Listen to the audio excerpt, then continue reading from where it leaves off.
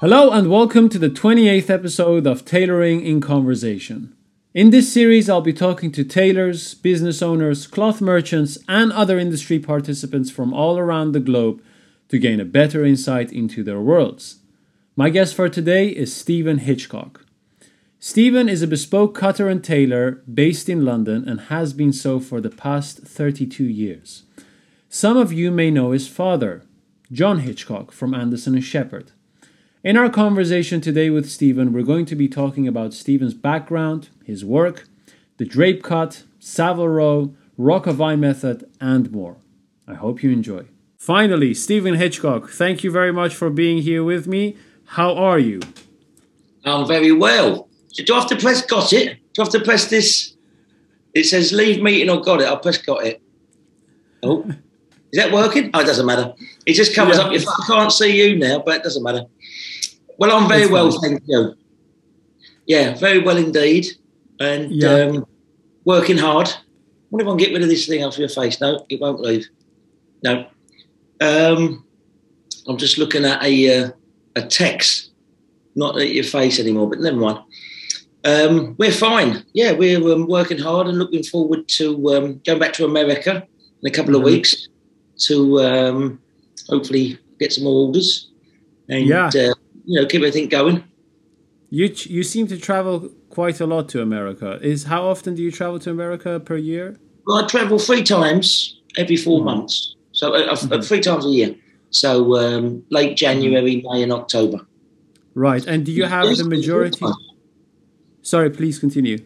Sorry, I used to travel 4 times a year. Yeah, when I first started, well, I think yesterday was 20 years when I first went to America. So I used to go to New York City, and that was it. And I've done that for many, many years. But we used to go 4 times a year, just to quicken things up and fittings. Like even now, this January trip is really a fitting trip. We're not. Hopefully we take some orders, but it's really the stuff that we commissioned in November, all ready to be fitted. So why not go out there? Right. And do you have the majority of your clientele based in America? Yeah. We make 150 suits, or we did before the pandemic. 150 suits a year. 100 would be American, and 50 would be in UK. I see. Well, that's a good balance there. Actually, I will ask you about the 150 suits a year. Before we kind of like get into the nuts and bolts, I wanted to ask you, knowing that you started very early, who were you at 10 years old? Where was I at 10 years old? Yeah. If we were friends and we were 10, what type of a friend were you at the time? I have no idea. A 10-year-old, well, blimey. I haven't got a memory like that. 10 years, when I was 10. I don't know how to answer that question. No idea. Were you into sports? Because I know both your parents were tailors. Yeah, both my parents were tailors. Yeah, I mean, they were both. They both worked at Anderson & Shepherd my dad worked at Anderson & Shepherd for 54 years, but my mother was there. My mum and dad met there in the early 1970s or late 60s, I suppose, late 60s. Yeah, I was born 1974. So but at 10 years old. I can't remember what I was doing yesterday, let alone when I was 10. So Okay. Well, how did your journey start? I hope you still remember your apprenticeship days, at least. Oh yeah, no, I mean, when I was younger, I wanted to be a mechanic, and so at school I did a college thing. So twice a week or twice a month we went to the college from school and learned how to learn about cars, induction, compression, power, exhaust, and how to get the car engine, pistons and cylinders and things like that. But I got an apprenticeship on some youth scheme, and I was a mechanic, trainee mechanic for a couple of months, I think, and then my granddad said to me, "Why don't you go and work with your dad in a tailoring trade?" I didn't really know what my dad did, I just knew every day he come home with a nice suit on, but I didn't really think anything of it. It was just normal. And then, so I asked my dad, and he said, I can get you an apprenticeship. If you want to do cutting, you must do an apprenticeship, how to make the suits first. Right. And that's what I did. So in September the 1st, 1990, I started at Anson Shepherd and had a great time there. I think about 4 or 5 years apprentice coat making, and then the rest of it was cutting. So how was your apprenticeship in coat making like? If you compare it to what you know about the coat making apprenticeships today, how would you compare it? How? Yeah, it's different. It's different. I mean, in the old days, when I first started, the apprenticeship was about 5 years or 4 years. But really today, if I was to train someone, it would take about 3 years. Because, I mean, in the old days, it was all, they were training people and a lot. I mean, today, I don't know if there's anywhere near the amount that there were then.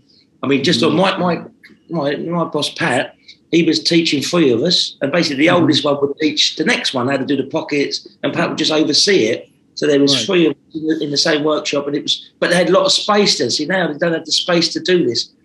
But the idea was that if Pat took on another apprentice, basically, instead of doing 1 coat a week, he'd be able to do 2 or 3 coats a week. So you're helping them. By them teaching you, you repay them because you've got very low money. But basically, you have to dedicate 2 years to them. But I didn't say that, but that's basically what you did. You did your pockets, your canvassing, your padding, and you did that for a long, long time. And the last year, basically, was the most important bit, was the collar, shoulder, and sleeves. I mean, anyone can make a base. It's the finishing of the garment, the shoulders. I mean, the canvassing is very important. Obviously, that is a foundation. But if you get a short collar or the sleeves haven't got the fullness, I mean, Pat showed me years ago, but I mean, I still do the sleeves the same. Right. And we put 3 inches of fullness into a sleeve. So, I mean, most tailors will say, you can't do that. And they want to put 2 inches in.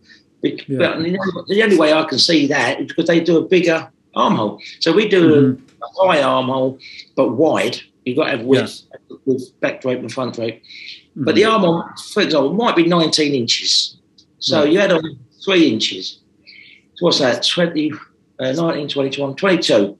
But if the armhole was a big armhole from another company and it was already 23 and you add on 2 inches, so you can get rid of more fullness around a big armhole, can't you? But with a small armhole or a high armhole, you've got to have a big sleeve. If you had an armhole that fitted the sleeve, if you had a very small armhole, a very small sleeve, it'd be tight.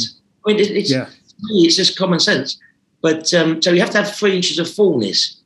And where you put that fullness is very important because you want the sleeve to hang, dead straight down. You don't want the sleeve to start flying out like this. Or, there's all sorts of, the coat makers there, even within Anson Shepherd at that time when I was there, 3 or 4 different, 3 or 4 very good coat makers, and then make completely differently. They would put a suit together. It'd be called an Anson Shepherd suit, but it'd be made this individual. Even today, that's what I do now. I just try and keep it to 150 because I can do all the cutting, and I can, I just have 4 coat makers.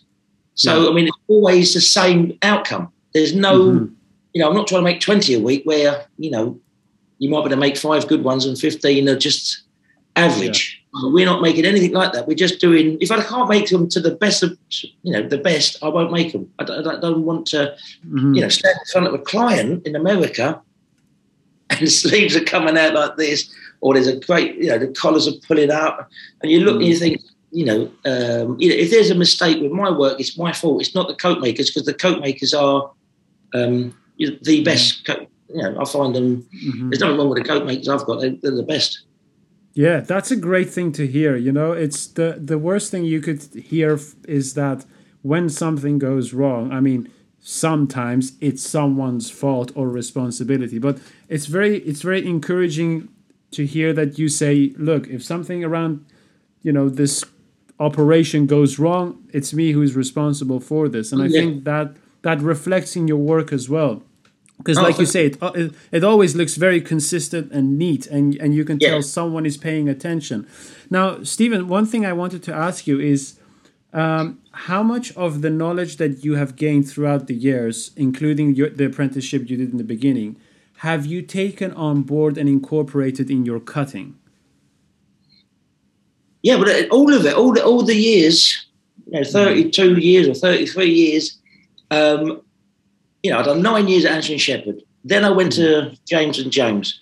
Then, I had started my own business in 1999. So I took a sit-in. Nowadays you can't get a sit-in. All these billionaires, aren't they? The owners of, companies. So you go in there and say, I'll give you 30 grand for a board in the, in the little space in the shop. They don't want that. They want you to work there. So, but in the old days, when I first started, I went to Eric James and he took me money. And then I went to Demon and Goddard. Then I went from Old Burlington Street, New Burlington Street to Savile Road, 13. Then I went to St George's Street. Then I went to Chiltern Street. But all these places that I went to, I would pick their brains. Even today, I still ask anyone, coat maker, coat cutter, anyone that's in the business. I just love talking about tailoring because you can learn, just a little bit. If you learn just a little different thing, it really clicks on 4 or 5 other things would come about because, just changing one thing, it really would affect the whole process. So, so all the knowledge that I built up, basically when I left Anson Shepherd, I've been adapting this soft tailoring drape cut. And we're trying to get the same look, but we want a clean coat. It's like the old Kilgour, really. One of our coat makers, he's 70 odd, and he was an apprentice at Kilgour in the 60s. So his knowledge as well for the canvassing. It's a drape cut. They did a drape cut. Anson's do a drape cut. But they're two different things. They're not always equal. Everyone just thinks, they do a drape cut. It must be the same. It's nothing like it. It's two different chalk and cheese. So I do a drape cut, but I don't think it's anything like Anson Shepherd. And I don't think it's like anyone else that's saying they do a drape cut. It's everything. We do a controlled drape. That's what if you're a tailor, because the thing is, I'm one of the only people in the business that can actually make a coat. Or I was trained. If I made a coat now, it would be that good. But I know how to put it together, and I know how I want my skills to go in, and that's what we bang on about. If I get, hopefully I'm going to get another coat maker this year, and just ask them, what 3 inches of fullness, and they would say, no, I can't do that, and you say, well, I want to put it through here, and that's how, and we just tease them in, and if it works, I know it works because that's what we do. So we've just adapted it over the years. How would you say, I think the drape cut thing you mentioned and that every drape cut is not the same is a very good thing to talk about. So if someone ignorant, let's say, about drape cut, like me, would say, Stephen, what's the difference between Anderson & Shepherd drape cut, Kilgour drape cut, and Stephen Hitchcock drape cut? What should I be looking for? Like, how would you describe that and how would you talk someone through that? Well, I think, Anson Shepherd, I don't know, what they're making at the moment, but when I was there, the coat was a flat coat. So the canvas, basically, Kilgour, I'm trying to be like Kilgour, basically, in the 60s. That's what I'm trying to achieve now. Right. Most people won't even remember Kilgour, French and Stanbury, as I do. And so basically, an Anson Shepherd coat is a flat coat. So they would put, and I can still make that. I have a couple of clients that wish for that. And you just put a fish cut, an open-ended fish cut, Right. But if you want a proper coat, one of my coats, they build up a chest. You need a chest here. So the bridle will stay flat against your chest. You don't want this flat because it all sort of pops off and the fronts can all turn back. But what we do, we put a cut in the canvas, or any cut you put in the cloth, as you will know, you put in the canvas. Yeah. And I have a more controlled drape. So my I normally would cut a side body. Even if I don't cut a side body, the canvases are still cut in the same way. So I would still take a cut out the front of the canvas, and that would be pulled in, and that would then throw the chest down. Obviously, if the man's got no chest, you wouldn't do it so much. But most people like a high chest. They want to look like they've got a nice high chest that comes into the waist. I haven't got a waist, but this jacket will make me look like I've got a waist because the chest is wider than the waist. So it's an appeal. It just makes it all look, nice. I love the look of it. I love the shoulder line. We do a very soft, natural shoulder line. So it looks like the client. It doesn't look like a clone. It doesn't look exactly the same as everyone else. We want people to walk into a meeting and look like them. And we want them to feel comfortable. And when you've got a small shoulder pad that we make up out of wadding, with the 3 inches of fullness in the sleeve and the drape front and back, it is extremely comfortable. It's very lightweight because the canvas is, it's just a piece of, we use the Italian canvas, the red, white and blue, I think it is. And we put horsehair and the Met covers it, and we do very long stitches. We want short stitches. We're not trying to build up the chest. We're trying to shape the chest, but then really we're just holding the haircloth in place. We just want the haircloth. And sometimes if we cut, at Anthony Shepherd 30 years ago, we used to cut the canvases 7 inches on the bias. So we used to pull the lapel, should we say, or lay the front edge down on the canvas straight, and then you move the chest piece back. So you measure from the lapel to the front 7 inches. Right. So that would go straight through so that would collapse basically, Yeah. We can still do that, but for me to sell that, when I was on my own, it's very difficult to sell that to an American that has never seen. A lot of my clients know nothing about Anthony Shepherd. They're not. Some of them come from Anthony Shepherd, some of them don't. So if you gave them a coat that's all creased up through the fronts, and they've got some coats. But sometimes the drape, they say it's drape, but the coat's just too wide, the chest's too big. Right. I've seen it many times on clients and, on mannequins and things like that. You just think, well, the armhole's in the wrong place. They haven't taken into consideration that it's, when you make a draped coat, the coat comes back. It can't go up on the neck. So you straight, it's going to go back. And when it goes back, it's going to push into the armhole. So you clear the armhole so you don't get... you don't get wrinkles here. We don't want wrinkles down the chest here. You want drape there. Anything else, if it's all wrinkly here, that's bad tailoring. That's not drape. That's a mess.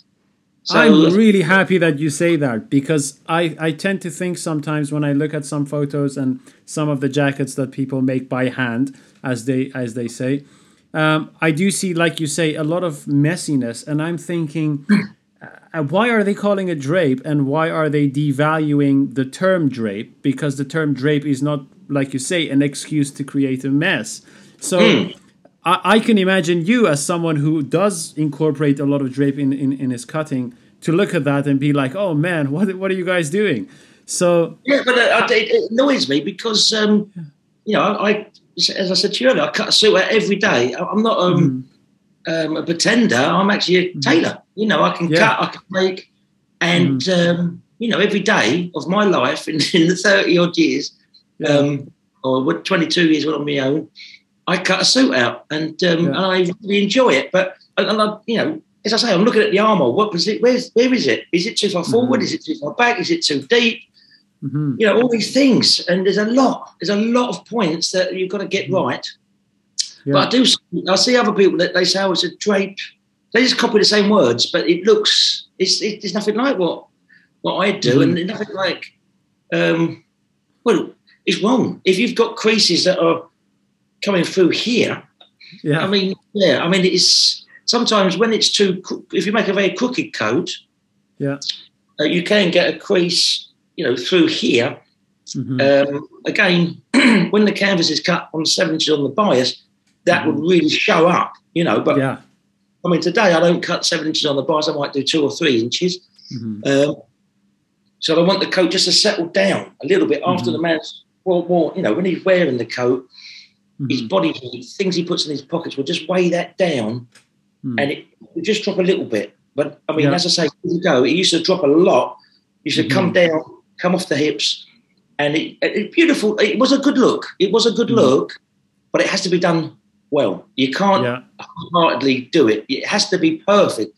The coat maker and the cutter, well, they're the two most important things in a suit. So you've got to have both firing all cylinders, and you'll have a good suit. But if you're not aligned with it, if the cutter's cutting something out and you're hoping that the tailor's going to put the style into it and recut the sleeves maybe, or recut bits and bobs. I mean, when I was with Patrick years ago, 30 years ago, he used to recut the top sleeve because he used to. I mean, what I do now, it's you measure around the armhole.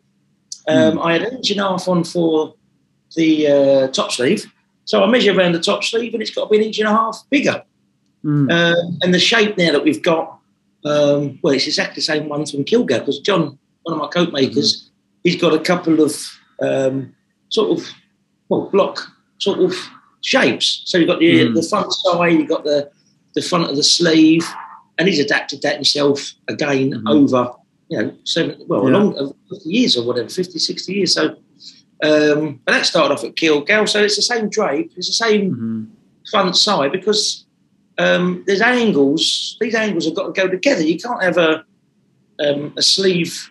It's got to be sewn into the armour. It's got to be the right angle. So the main thing is with I cut a straight coat. I've got to cut a straight sleeve.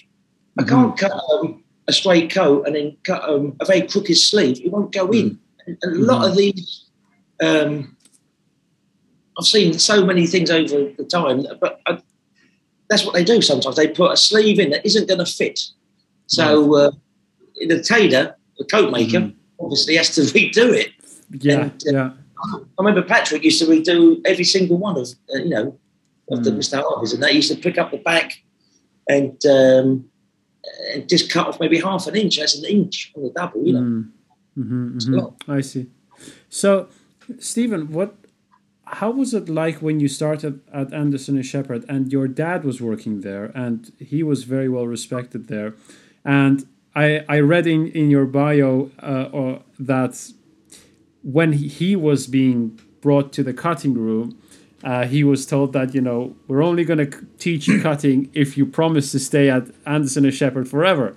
Now, when you joined Anderson and Shepherd as a young tailor, did you feel that same pressure? And did you feel like you have to kind of like follow those footsteps and remain there forever? Well, not really. As I say, I didn't know my dad was a director. I didn't know he had shares in the business. I didn't know any of this. I just thought he was a tailor. And even when I first started there, I went there just for a day to see if I liked it. I was with Michael Arthur, who's still there now, trouser maker. I did a day with him, and I really enjoyed it. I mean, my dad would give him a pair of trousers, and we basically, by the end of the day, he'd done the baste, and I thought, we can see what we've made. I thought that was, really enjoyed that. So I thought we'd give it a go, and I went coat making. But I had no idea for about 2 or 3 months that, my dad was the director of the company. It was just one of those things. And so I had no pressure on me at all. I mean, I just wanted to learn to make, I was learning to drive. I was learning so many different things, but I wanted to, learn to make a coat. And as I say, that's what we did. And what was the other part of the question? So, whether you felt that pressure to remain there forever once you were being taught. I didn't think I'd ever leave. I thought that things would. I didn't think I'd leave, but the thing was, there was a lot of people that did leave in '92, and there was a little bit of unrest, and then I just thought to myself, I just like doing my own thing. I like adapting. With Anderson Shepherd or most old firms, they need to cut in the same way they did 100 years ago. Right. But, I don't want to do that. I want to have the same silhouette, but because the cloth's got a lot lighter, I mean, in the old days, the cloth, 30 ounce, 20 ounce, 13 was the lightweight. Now, 13 is the heavyweight. So we need to change. Yeah. And that's what I've done. I've adapted it to the side body and cuts, take the body cut out. All these little things make a massive difference. It makes the coat a lot cleaner. So that's what I wanted to do. I wanted to do my own thing. You know, I want to make my own decisions. I didn't want to be told. And you had people there to write out the tickets, like the work tickets. So you had to wait for them to do the tickets, but the customer wants his suit. So I'm thinking, come on, hurry up. And, so I was just, I could just do this myself. Because if you work for yourself, if you do 2 a week, you've got business, you know. Yeah. So that's what I did. I thought I'll just start on my own. And it's been brilliant. When did you feel that you were ready? What sort of skills had you accumulated that you thought this is going to be? I don't know if I'm still ready now. I mean, I don't know. I mean, I didn't, and I never felt that I knew everything, and I still don't now. So when I left, I didn't even know how to cut a pair of trousers. I didn't know how to cut a pair of trousers. I just knew the coat, and I just learned wherever I needed. I knew what I wanted to. I wanted my own business. I wanted to work for myself, and so you've got to work out what you don't know. You've got to learn. Yeah, and that's that. So that's what I did. I just went out and just started asking questions, and obviously my father was a trouser cutter, and then he ended up as a coat cutter, but he was trouser cutting for, I don't know, 30 years. So he could show me how to cut a pair of trousers. He did show me a little bit, you know, while I was at Anson Shepherd, but my trouser cutting now is different. I don't cut. You know, they cut he did cut a very crooked trouser. I still cut a crooked trouser, but they used to do a bigger fork, and I'd do a less fork, and I'd pass it onto the top of the seat seam, and I sort of bring it back a bit. I bring it back an inch instead of half inch. Everything, so it's a bit neater. Yeah, not slim, but it's just the way that I've got more confidence in this cut. Yeah, so please continue. Sorry. No. I was going to say that if you keep chopping and changing, you might, you know, you're never going to really get to the end result. But if you stick with the same process and you keep getting, the fork's too big, we'll take the fork in. Okay, now I can clear the seat, and then that brings that smaller, and it sort of works itself out after a lot of years. You realise, we don't need all that there. We can clear that, and. But I still want a crooked pair of trousers so they can move. I want people to be able to sit down and walk, you know, up the curb and without pulling. But some people, they do like a very straight leg. They don't want any break in the trousers at the back.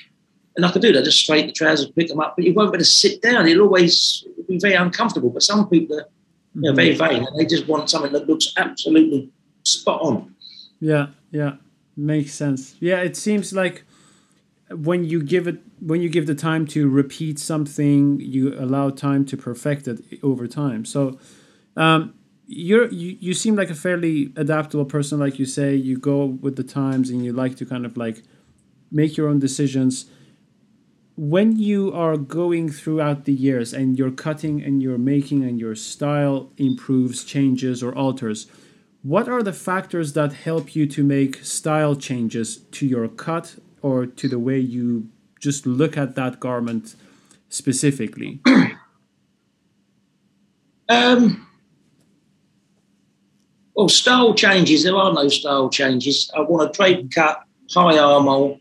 The aesthetics are exactly the same. You've got to put a big sleeve in the high armhole, small armhole, soft shoulder. It's exactly that look I'm after every time. Right. But because I've changed a bit, I like more shape through the waist. So I want that close, very close, so you can see through your arm. If you move it, it gives you that slimmer appearance that everyone's after. No one wants to look big. But on the front edge, I have that a little bit loose. So when you sit down, some people, might not undo their coat. They should do maybe, but you don't have to. And so it's the same appearance. But the actual tailoring, the canvassing that we do now, we take a couple of cuts out, with that a little bit more drape. All this has been refined, talking to coat makers and lots of different people. I just take on all the information. And if I can make my suit better, I want to. Every day I want to make it better and better and better. And I enjoy that. looking for them, looking for these little bits of the jigsaw to get to the perfect jacket. Yeah, the process of perfection naturally evolves.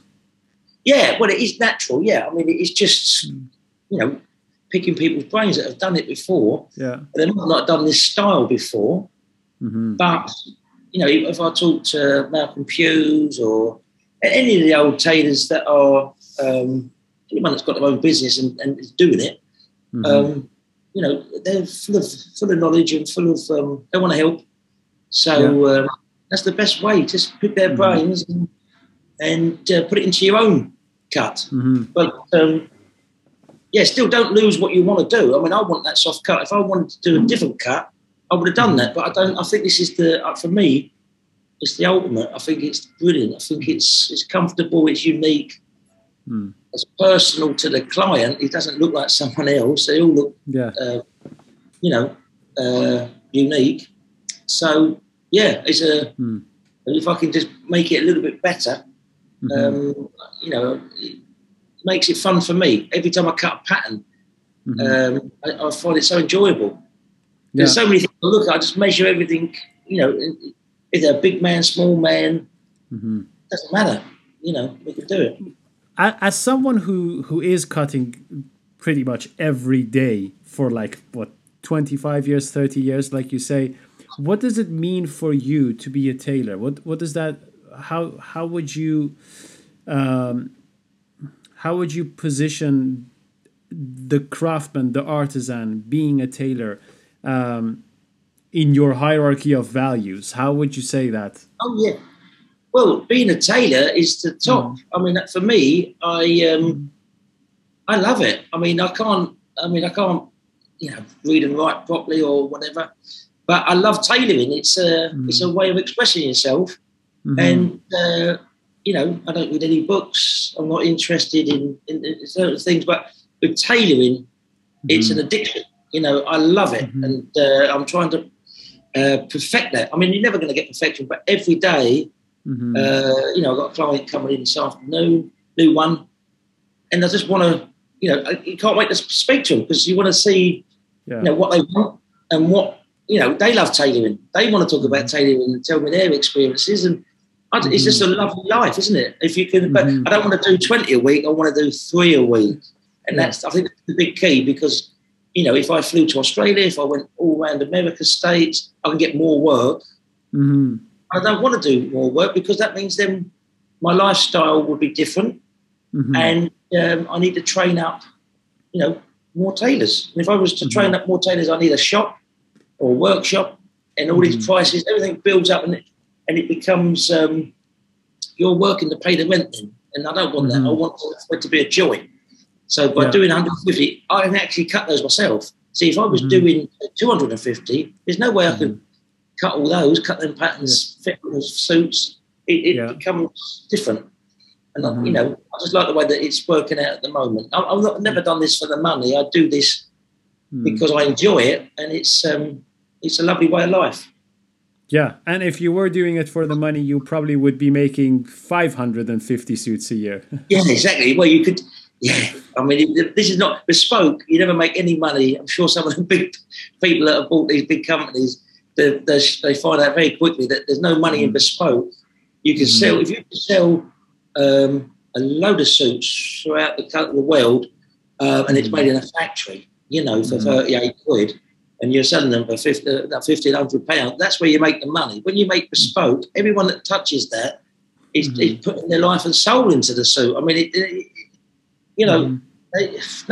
everything is expensive. It's not because it's handmade, and people dedicate their lives to tailoring, so they should get paid. When I first started, there were some lovely tailors at Ansel and Shepherd that really didn't ever pot the piss in. They were poor, and it's a shame. And the finishers were treated a bit mean. But now, everyone it's so important to have a team around you that is willing to work and all help out together, and they've all got to be the best. You can't have someone that's good. That's not good enough. You've got to be the best. Yeah, yeah. Do you see in that same framework also the tailor as the artisan in business being very different than a business, if that makes sense? Say that again. So if I let me see if I can describe it. So do you see yourself as an artisan or do you see yourself as a business? I don't really see myself as an artisan. I think that's a bit of a weird word. But I'm not a businessman. I'm definitely not a businessman. But I Right. just want to be, I'm more of a craft. I've learned my craft. Yeah. Um, but, it's not just me. It's my small team.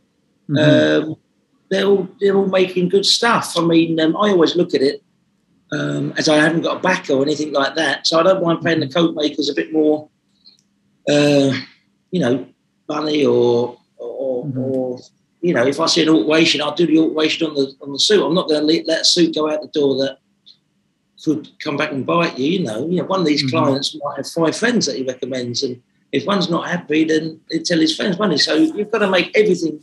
You've got to have a clean conscience after Mm-hmm. getting rid of the suit. It's got to be perfect. Always, in my eyes, sometimes a client might say, "Oh, I think this Yeah. should be like this or like that," and you say, "Okay, we do it," but then don't bring it back because I've done it. I've done it the way that if you want it like this, Mm-hmm. it's not the way that I see it.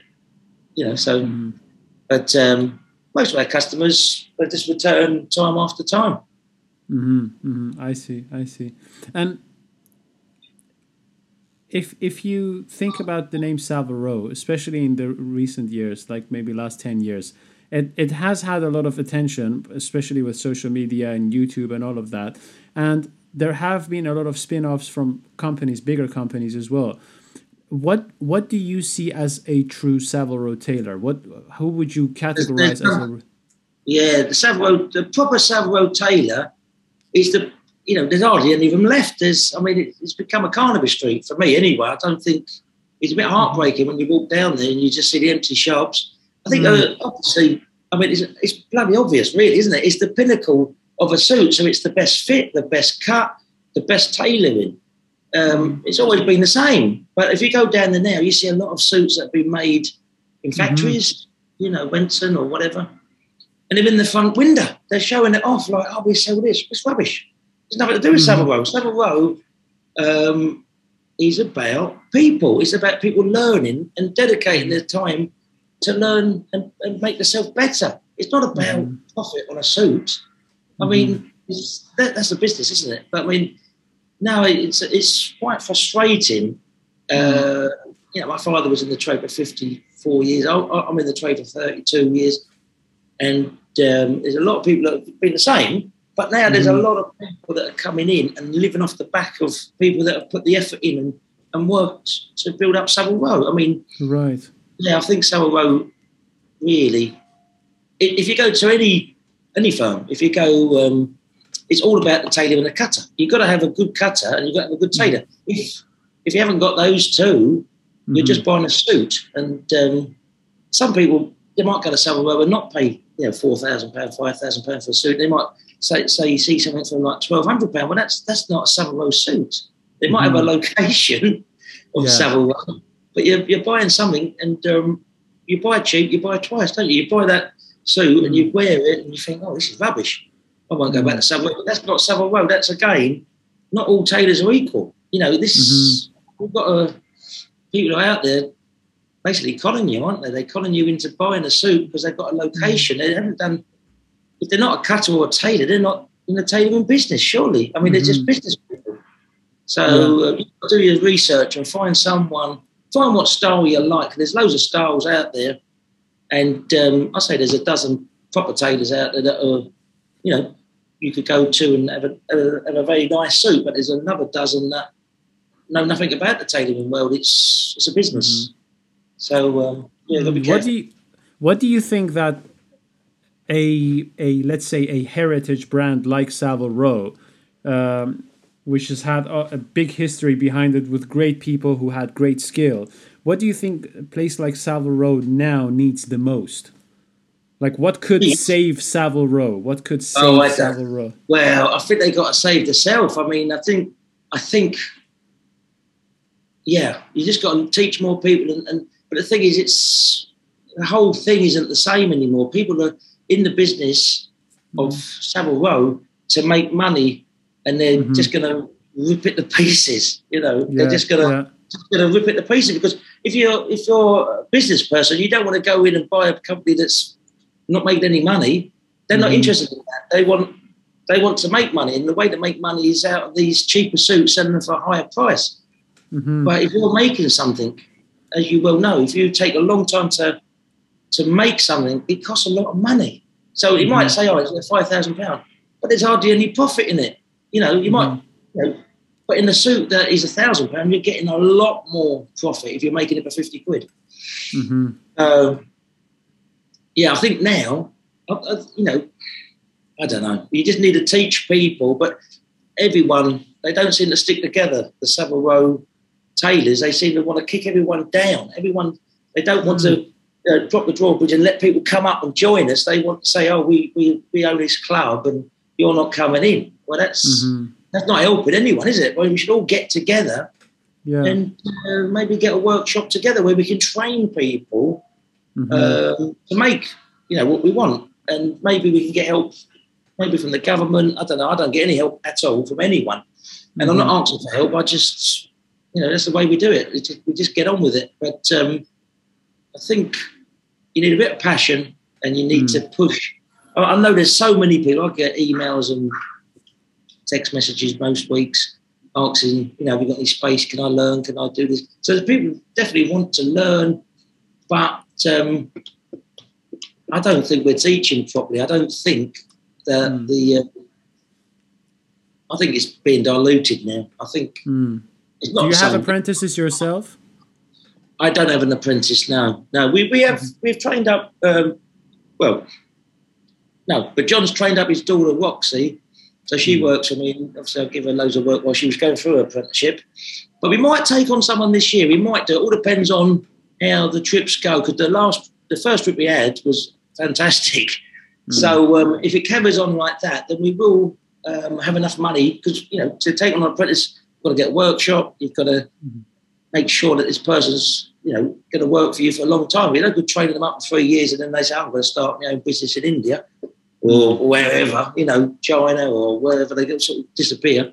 We want someone to last, you know, for the next 20 years. Yeah. So, but it's just I need to have constant work to do that. You know, I get constant work now, but 2-3 a week is not quite enough for me to go for another coat maker. You know, if I can get, if America's good, and I think it could be good this year, then we will take on someone. But it's a big responsibility, you know, taking on someone and training them. But I'd like to do that. I would love to do that. I'd love to do it on a big scale. You know, if I had the money, I'd have a big workshop, take on 10 people, and get an experienced coat maker in there to show them the ropes. And as I say, you can get them through in 3 years if you just want them to, you know, if you don't want them to be doing base for, you know, for the coat maker that's teaching. If you just show them how to make a suit and they haven't got to pay back that responsibility, then you can get them through in 3 years, you know, a couple of years and 1 year on the finishing, shoulders, collars, sleeves. And, well, Roxy's one of our coat makers, Roxy, she's went through that apprenticeship, I don't know, about 4 years ago, 5 years ago, I can't really remember. But she's fantastic. She makes some really good stuff. So you haven't got to be in your 70s to make a good coat. It's what people are telling you. If you take it on and you really want to be good, and you think, well, that sleeve hasn't gone in. Why is that sleeve not gone in? And you know, you tell them, and they go, no, it's not that. And then, yes, it is that. And then, no, that. And then all of a sudden, the penny drops, and they think, right, I just do that. Let that drop. Put a bit more fullness there. Oh, it's looking better. And then it just helping them. You've got to, you know, I feel that if I had an apprentice, I would be able to help them because they can make a coat. But if you can't make a coat to begin with, and you take on apprentices and you give them a coat maker, they're just going to make the coat that he tells them.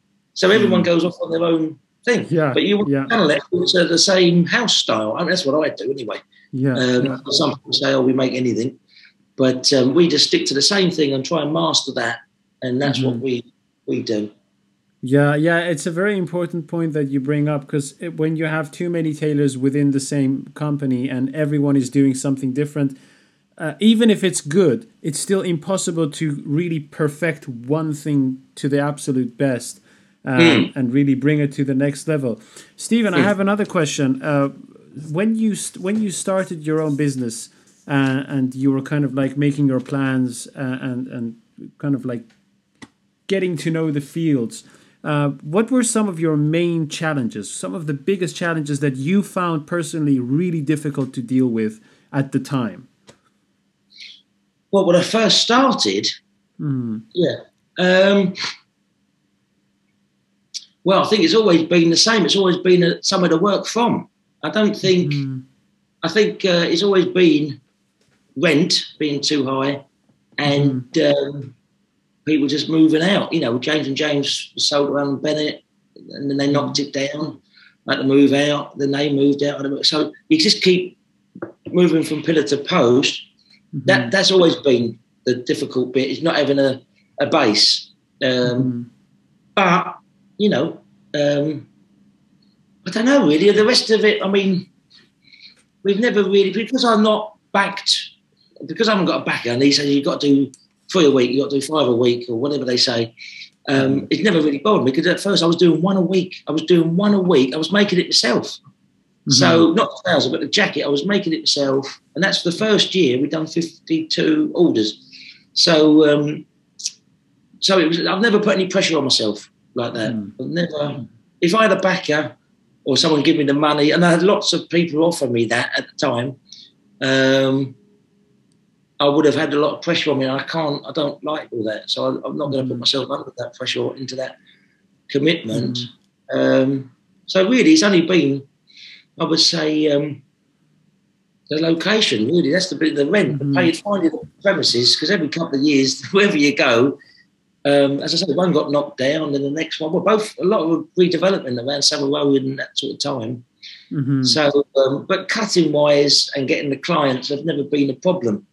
They just seem to come along. I mean, now with the Instagram and, you know, these sort of Zoom calls, people can see what you're doing. You know, before it's all hidden away, but now people can see, and if they like what they see, they come and order. If they don't like it, they don't have to, you know, but you're showing it throughout the world, aren't you? So it's a good platform. Do you think that if you established your business on day one and never had to move ever, that your business would look very different?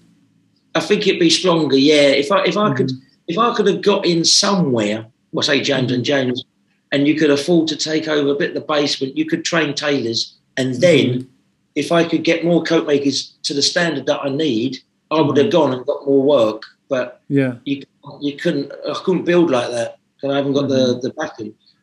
But saying that, I don't. You know, I'm happy with what I've got. Very happy. You know, but if I had a shop and a workshop, my God, it would have gone. I would have really gone. I would have taken on the big shops. We would have been better than them. We would have been doing more work than all them. But it is what it is, and you do what you do. And I'm very grateful to do 2 or 3 a week. And if you ever do get any type of difficulty within the work, and it's, you know, things happen sometimes, it's part of the work, right? Something is forgotten maybe here, or something goes wrong there, an accident happens here. What sort of a decision-making system do you have for yourself to deal with things that go wrong unexpectedly? How do you process those problems? I don't know. I mean, you know, what sort of an approach do you take? I don't usually get problems. It sounds a bit big-headed, but on a normal suit, on a lounge suit, I don't really get any problems. But if it was a morning suit, I don't cut many morning suits, white ties, anything like that. I would just go straight to Malcolm Hughes, one of my friends who's been in the trade for years and years and years, and I say, I've got to do this, and they say, I'll show you. And that's it, easy. Right. So if I don't know, I would never take it on. If I don't know what I'm doing, I'll go and find out. There's people in the trade that do know. So you go and ask them. You would rather prevent the problem, basically. Yeah, I don't want problems. I don't want to do things twice. If I have to do things twice, I think about, let's not bother with this next time, because this ain't working. If I've done it once and it ain't right, you think, Christ, I don't want to be doing this. As I say, when I go to America and I stand in front of a client in Los Angeles or New York, I don't want alterations. I don't want any trouble with the collars not fitting or the shoulders. There's no fullness, sleeves and tight, because you've got to come back and give it to someone. It's all hassle. I want it to be right. And to get it right is experience on my level and on the tailor's level, coat maker. Now, I know my coat makers, they ain't going to put a short collar on or the sleeves in badly. Now and again, there might be a small thing, like the inverse pocket might be half inch small, to my knowledge. I like them 7.5. Just little things. And if it comes up a bit small, I just say, look, it's nothing. But it's just, I don't want them 6.5. I want them at least 7. Just little things. There's the actual tailor inside, the actual canvassing. That's made very important. Collar, shoulder, sleeves, very important. We don't get any trouble with those. It's never, if it's the fault, it's my fault, because I've measured, put it wrong. If the man's really big and you need to get over the belly and, underneath the belly, it's the way I cut it. It's a 50-50 thing for me and the coat maker. So, you might have another fitting on a big fella. But that's about it. We don't get any, I've never had any, last 10 years, I've never had any trouble with the fittings. I mean, it's what it is. I mean, some people don't like the drape cut. Some people love the drape cut. And if they love it, they keep coming back. If they don't like it, they have one suit and think, oh, no, it's not for me. So we don't get many of those. But, I think that's a good quality. I think that's a sign of efficiency and knowing exactly what you want and what you would take on board, just to prevent anything unknown from happening. Yeah, but if I had something that wasn't right, I would, I'd put it right. So if there's something that I knew was wrong on a coat, I might not say to the client, oh, by the way, that size seam needs stretching out a bit. I'll say to them, can I have it for a press? I'm going to give this a press. Can you pick it up on Tuesday? And then I'll say, right, take out the thing, stretch the side seam. It's a bit tight. The lining might have shrunk when the guy's pressed it or something. If it's a little bit tight, then I want it right. I don't want him to take it away. I say, most of them aren't from London, so they could be from Russia, they could be from America. Yeah. If they go back to where they're from, and it's miles away, and they put up and say, there's a crease there. And you think, oh, my God. It's a hassle, isn't it? These people, most of them are billionaires. They're very rich people, and they want service. They don't want to know about it was a tight lining or it's They just want to wear it. They want to put it on, and if they can't put it on for their party or their ball they're going to, then they're disappointed and they're so upset they'll probably never come back because of little diddy things. Yeah. They're not looking at the drape. They're not looking at it as I would look at it or you would look at it and try and get every time perfection. But, we don't hit perfection really, but you try your best to get every level of the suit and the best you possibly can. So, yeah. All right. So let's do a speed round, Stephen. I've got a few words, and I'd like to know the first thing that pops up your mind when you hear them. Right. All right. Shall we begin? Okay. Yeah, go on. All right. Quality. Fit. Okay. Apprenticeships. 3 years. Tailoring schools. Oh, no, not for me. Tailoring school, no good. You got to have an apprenticeship. All right. Ready to wear. Well, it's got a lot better over the last 30 years. Garment technicians. What was that? Garment technicians. I don't even know what that means. What does that mean? When in a factory they decide to make a particular garment and they work out all the ins and outs with the machines and how it should kind of be assembled and all of that. Right. No idea. I've never been in a factory. Savile Row. Brilliant. Brilliant.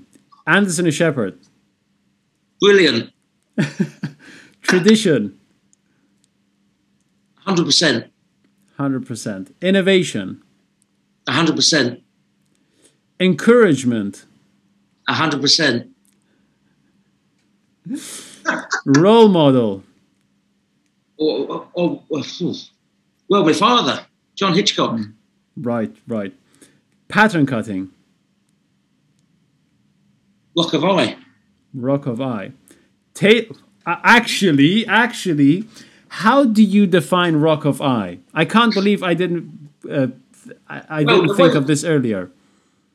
Well, the way I cut is Rock of Eye. So basically, if I see a customer, I look at their physique. So I look at the shape of their back, if they've got a belly, and I just draw what I see. So if they've got a belly, I might bring the front edge forward half an inch. I might open up, I might put a wedge through the front. So, whatever I see, I do. So Rock of Eye is just me, striking what I see. So the back seam will be exactly the same as the man's back seam. Some tailors, I don't really study it too much, but a lot of tailors used to do, or I suppose they still do, more scientific. I don't think it's scientific at all, tailoring. I think it is all by eye. And when you draw something, you can just see how it flows. But a lot of these, years ago, I remember there was some of these tailors that would do dot-to-dot cutting, I would call it. So they'd put a dot there and they would, 10th of the scale, they put another dot, and then they line it up, very straight edges. And that's exactly the opposite to what we do, or I do. I just don't want any of that. I mean, I start off with a block back and a block sleeve, and I can grade that up. But it's all about measurements. But the forepart is just a piece of chalk. I mean, it's 2/3 of the back. The balance is, I get these points that I go to, and then it's all about what I see. If the customer, as I say, if he's got a big belly and a small back, you don't want a 40 waist all around the back there. You want it at the front.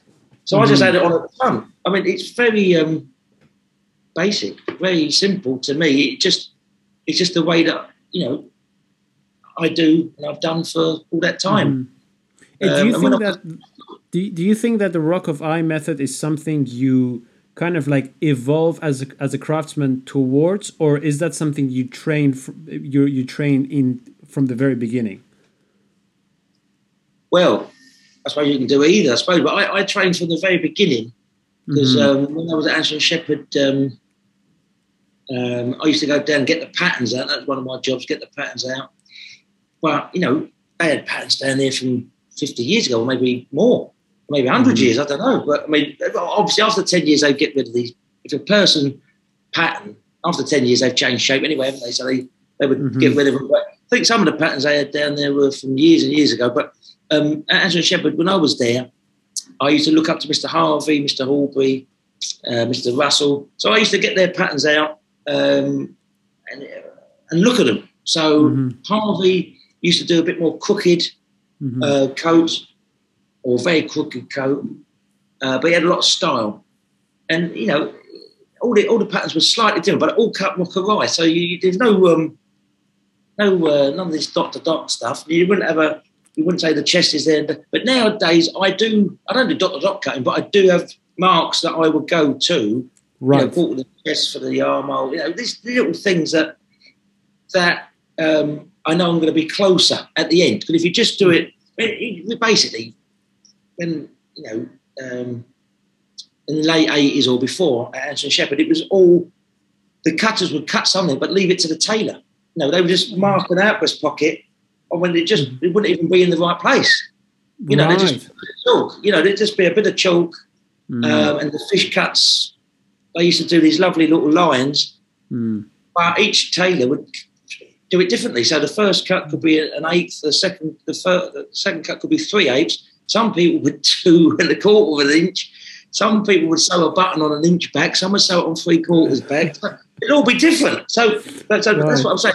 I don't have any of that nonsense. I just do everything's exactly the same. We sew a button on 3/4 of an inch. I mean, it's just basic stuff. But if you just stick to it, we know where we all are. I mean, it's consistency is what we're after. But to go back to the Rock of Eye, I just find it a lot easier to cut than I don't want to trust a stick that says it's going to be 10/8. Got to add on an inch here, add on all that. It still doesn't fit at the end of it. So you've got to get. If I look at a client and I look at a sleeve, and I think, well, the measurements don't really measure up. I want to get a nice run because the run, if you put a sleeve in, as I say, if you've got this, if I make a straight coat and it pushes back, this is going to be straighter. This line here on a coat. Now, if I put in a crooked sleeve like this, it's never going to go in. So you've got to cut a straight sleeve with a straight arm on. It sounds really basic, but if you do all the basics correctly, you'll have a half a chance of the coat hanging correctly. If you're putting a back seam in with a load of angle and then you've got the forepart seam that's no angle, when you turn it back, you can't stretch it that much. It's all going to be tight. It's never going to hang nicely. So a lot of my cutting over that, over my 20 years or whatever on my own, I try and get the side seams and the back seams to marry up. I try and get all the seams. So it's a lot easier for the coat maker to put something together. Right. That's what I work with them more than trying to get something. I don't know. If I cut more shape into it, it just doesn't work. It has to be measured correctly.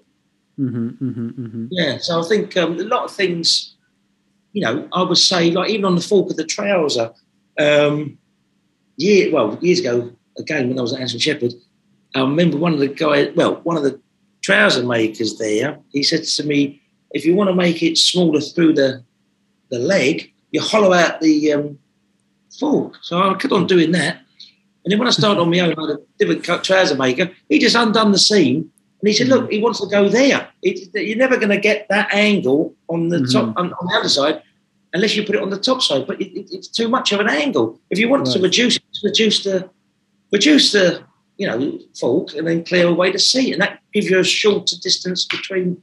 I mean, it's just working it out for yourself, really. Doing it time and time again, and you realise what works and what doesn't work. And then if you do what works more often, you're going to get a much better consistency of coat.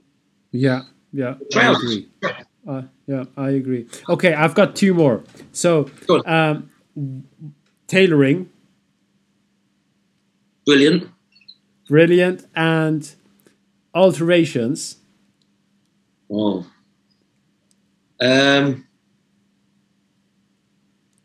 I don't know what to say about that one. Alterations, we say adjustments, but alterations are a pain. A pain. Yeah. Okay. Yeah. Well, let's do one more. Stephen Hitchcock. Oh, craftsman. Well, I definitely enjoyed this conversation, Stephen, and I'd like to thank you for making the time to do this with me. Pleasure. And that was Stephen. I hope you all enjoyed the conversation. If you'd like to see more of Stephen, you can follow the links to his Instagram and his website in the description of this video. I certainly enjoyed this conversation, and I look forward to see you again in the next episode. Until then, bye-bye.